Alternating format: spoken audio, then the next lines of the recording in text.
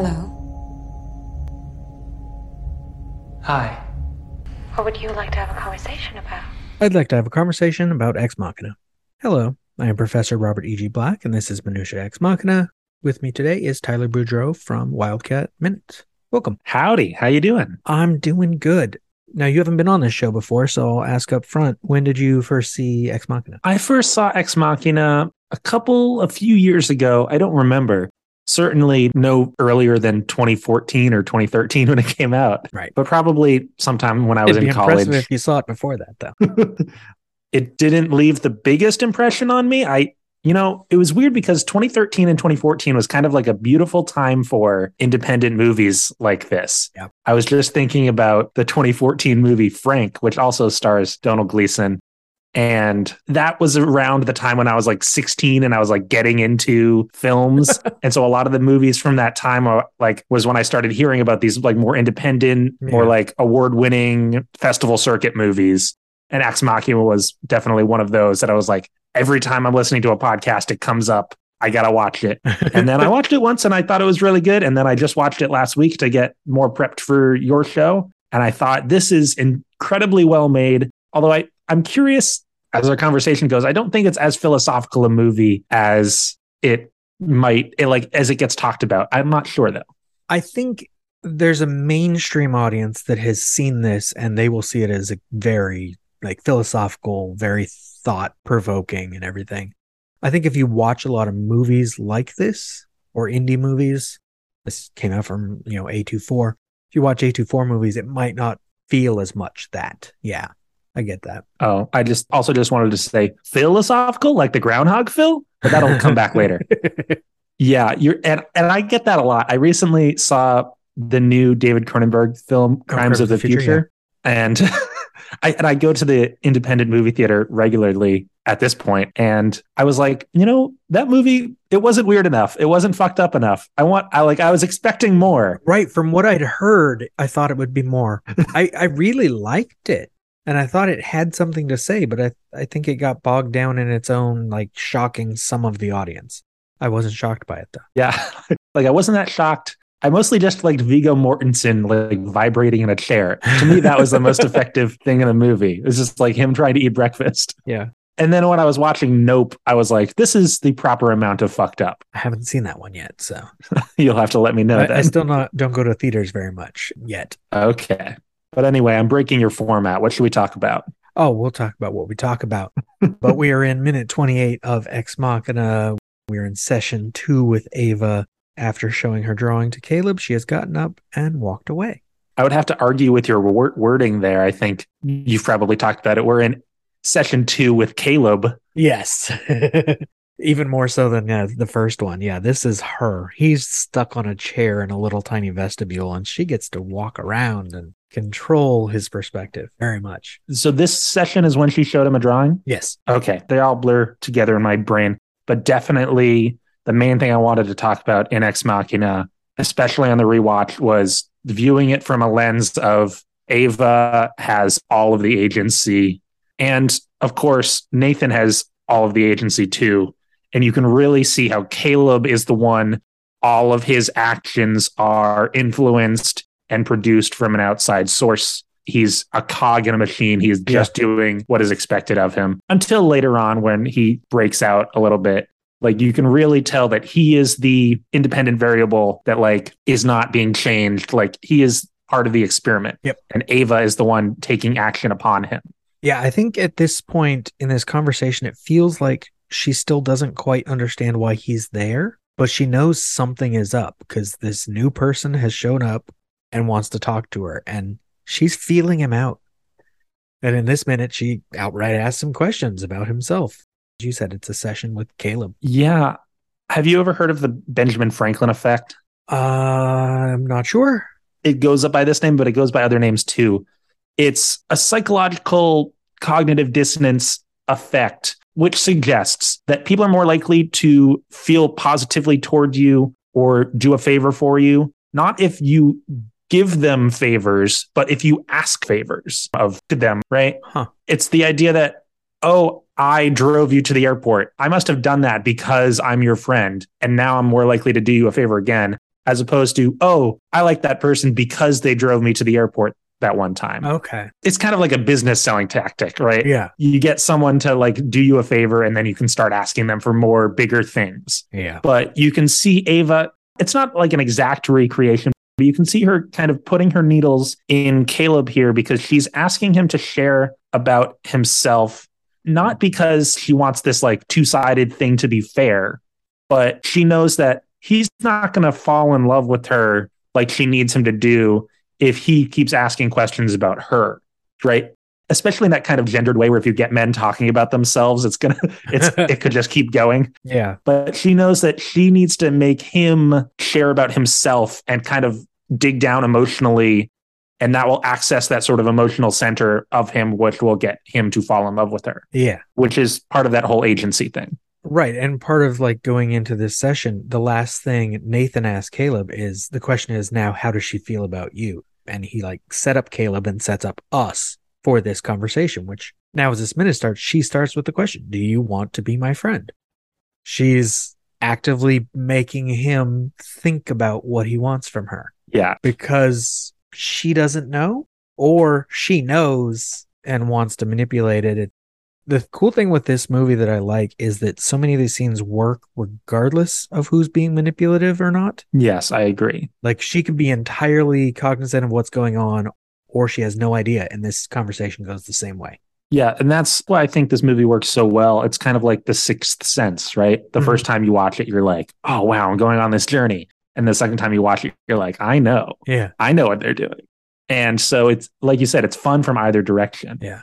I wanted to talk about some of the like simple directing tactics that I saw that are kind of breaking this down a little bit. Okay.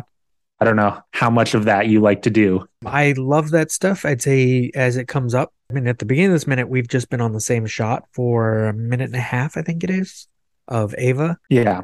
A dynamic shot of Ava. Yeah. Right. Because it's always like a flat shot of Caleb. That's one of the things. You always get a flat shot. It's usually looking down at Caleb, usually looking up at Ava. That's one of the big things that you see in this minute.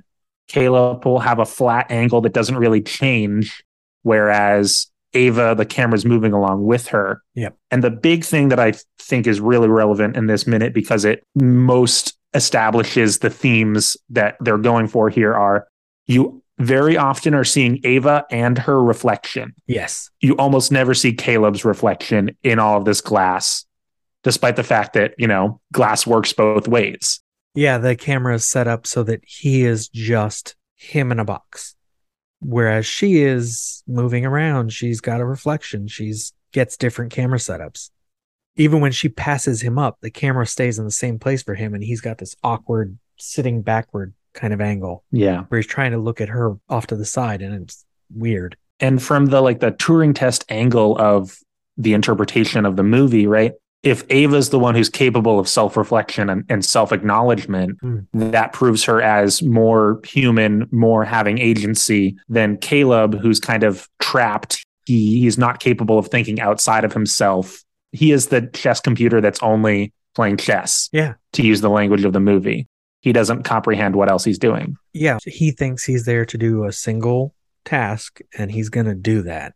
They're all playing around him. Yeah. Different games. That was all I got in terms of like the filmmaking. Yeah, because it's here that we cut to Caleb as he says, of course. And then her off screen, she's like, will it be possible?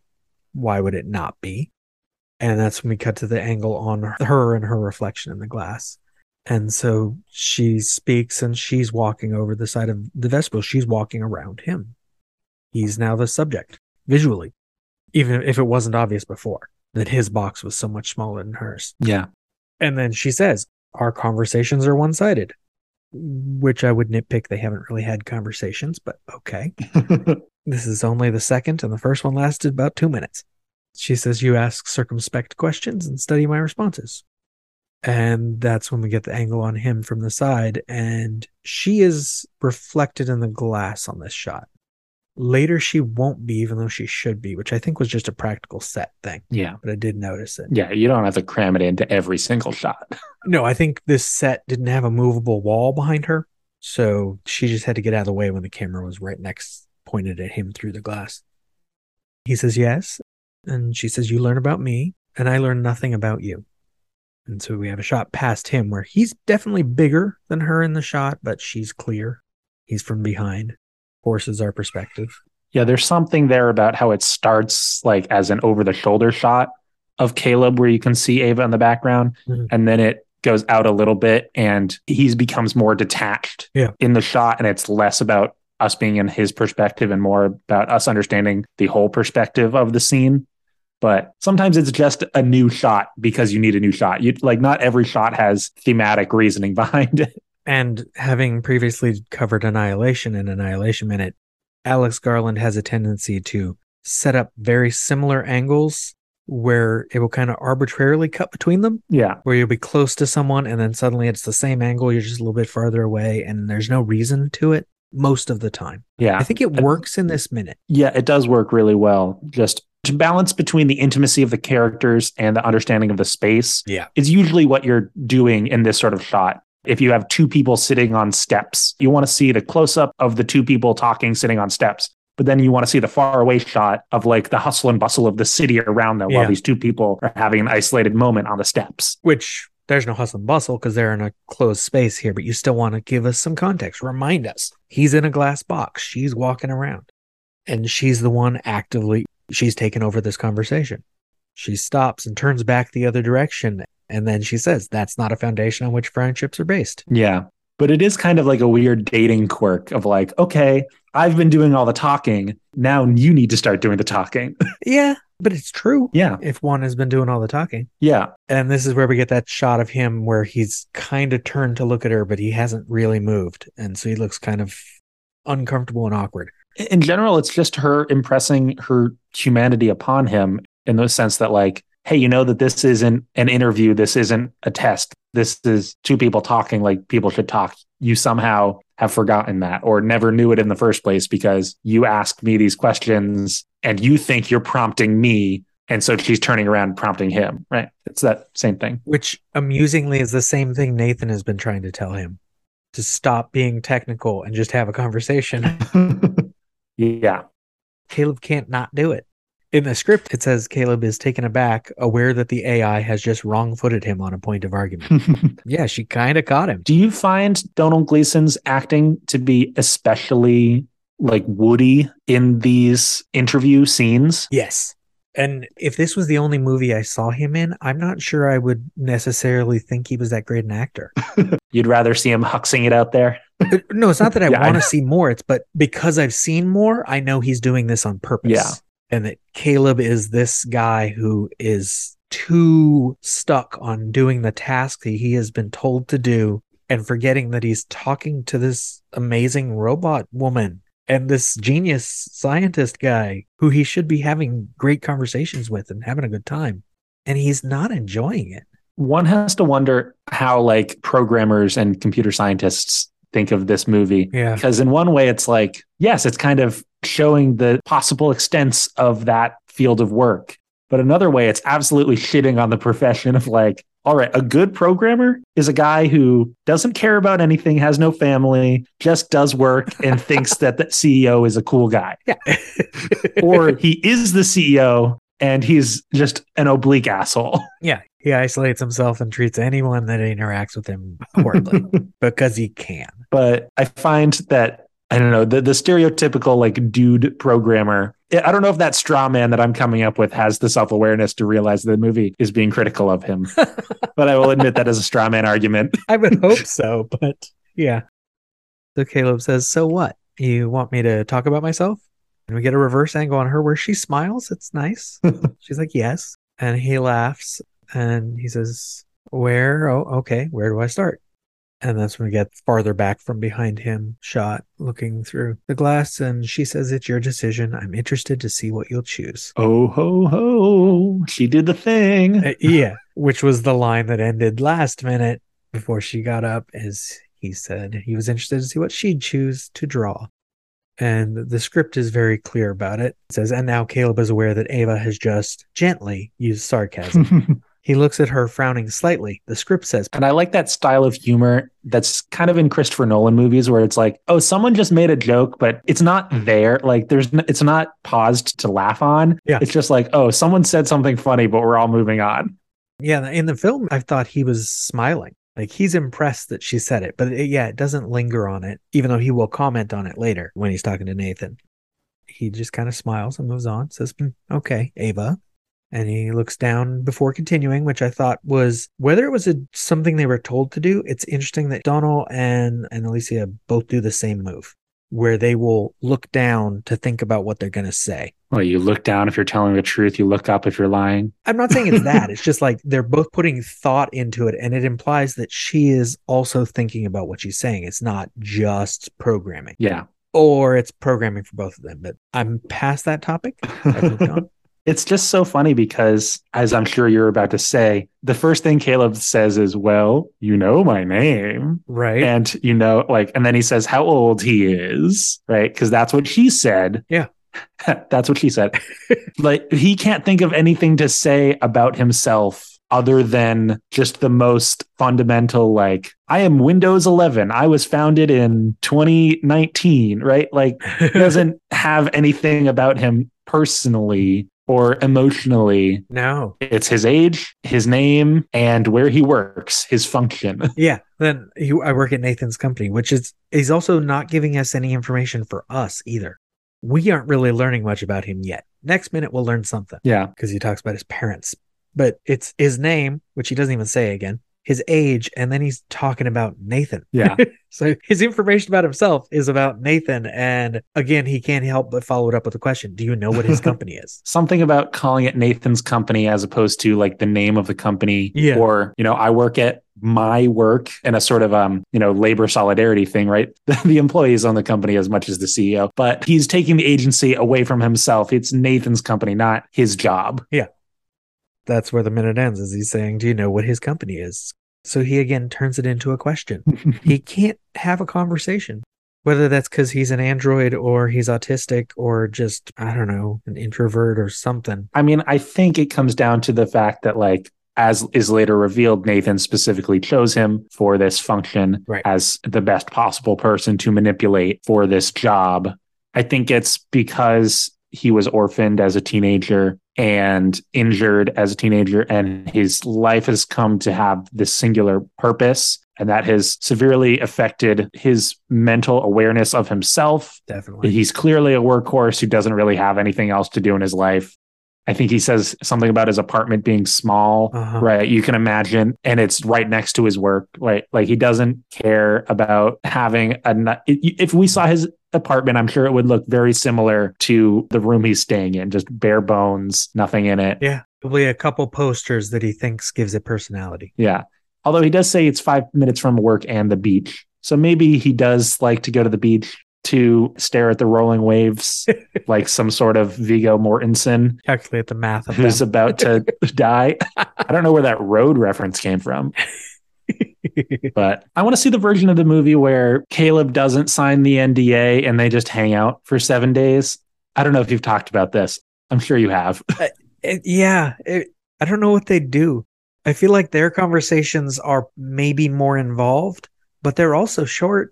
I think they'd run out of things. I feel like Nathan would be capable of just kind of broing out and having fun. Like you said, they could shoot pool. They could like train boxing. They could like explore the nature around them. I assume he's got a really nice TV. There's probably a whole theater room that they never see. Yeah. I mean, the TV in Caleb's room is like built into the wall. So watch 2001: A Space Odyssey. Just interrupting really quick from editing because the audio got a bit mangled here as our connection got lost. It cut off as Tyler was making a joke about how they would watch 2001: A Space Odyssey, and then they could have a debate over whether or not Hal was acting out of programming or agency. I think that was pretty much it.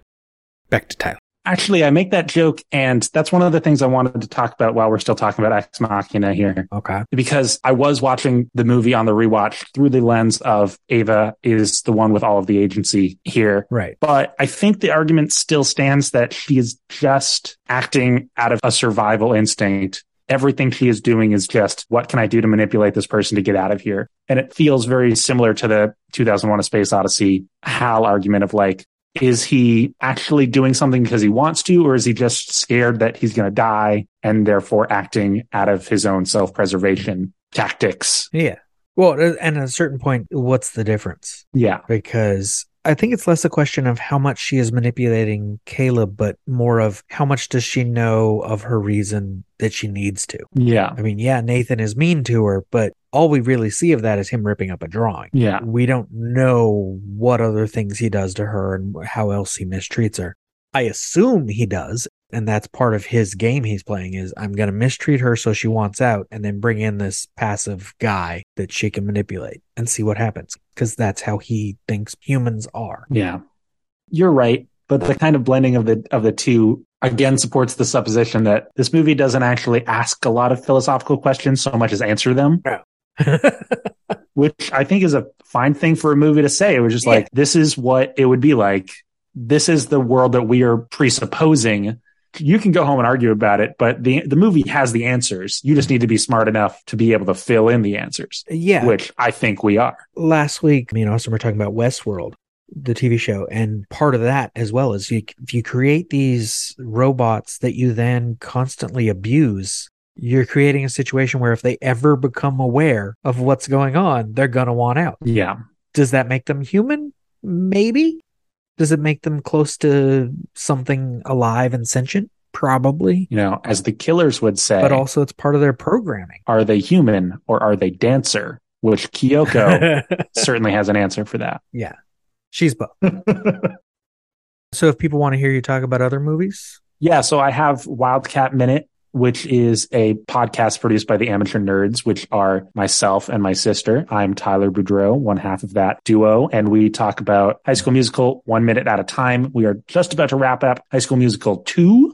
So we've been talking about these movies for children for a while. And part of the gag is that I'm watching them for the first time as we go through minute by minute. So it's not a way to make you enjoy a movie. No. And these movies very much straddle the line between being kind of good and kind of bad. So it makes it a very weird experience for me, but it's a great series to talk about. And whether you've seen it or not, I think the sort of dual end of the hosts makes it accessible. Or you could go back and listen to a previous season about Dr. Horrible's sing-along blog, which we did in segments by song, or our first season, which was Fantastic Mr. Fox Minute, which is kind of like watching two 20-year-olds figure out what it would be like if they had a podcast and then eventually getting into the groove of things. But we get there over time. The audio quality in the first 20 or so episodes, not great, but we get there. And I think it's important to leave those things around.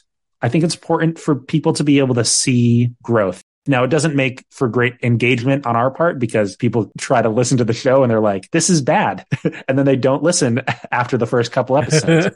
But most people have an ardent distaste for the YouTube channel CinemaSins, which I understand people who are like uptight about wanting to love films and not criticize them. I think that they're comedy people on YouTube who found out a way to make a living, and I'm all for that. And I've listened to their podcasts, and they clearly love movies and know what makes a movie good and bad. Right. And they're people. They have their own feelings about movies. But I think that one of the most important artistic things I learned from them is like, they're never going to redo a movie. They're never going to like delete their old videos and make a new version of their videos. Right. Maybe if there was something problematic in one of them, they would edit it and acknowledge it because I think they're good enough people to do that. But it's important to leave like the evolution of your art visible and then just let that stand because you don't want to get rid of the bad stuff so people think it's all good. You want to leave it all there.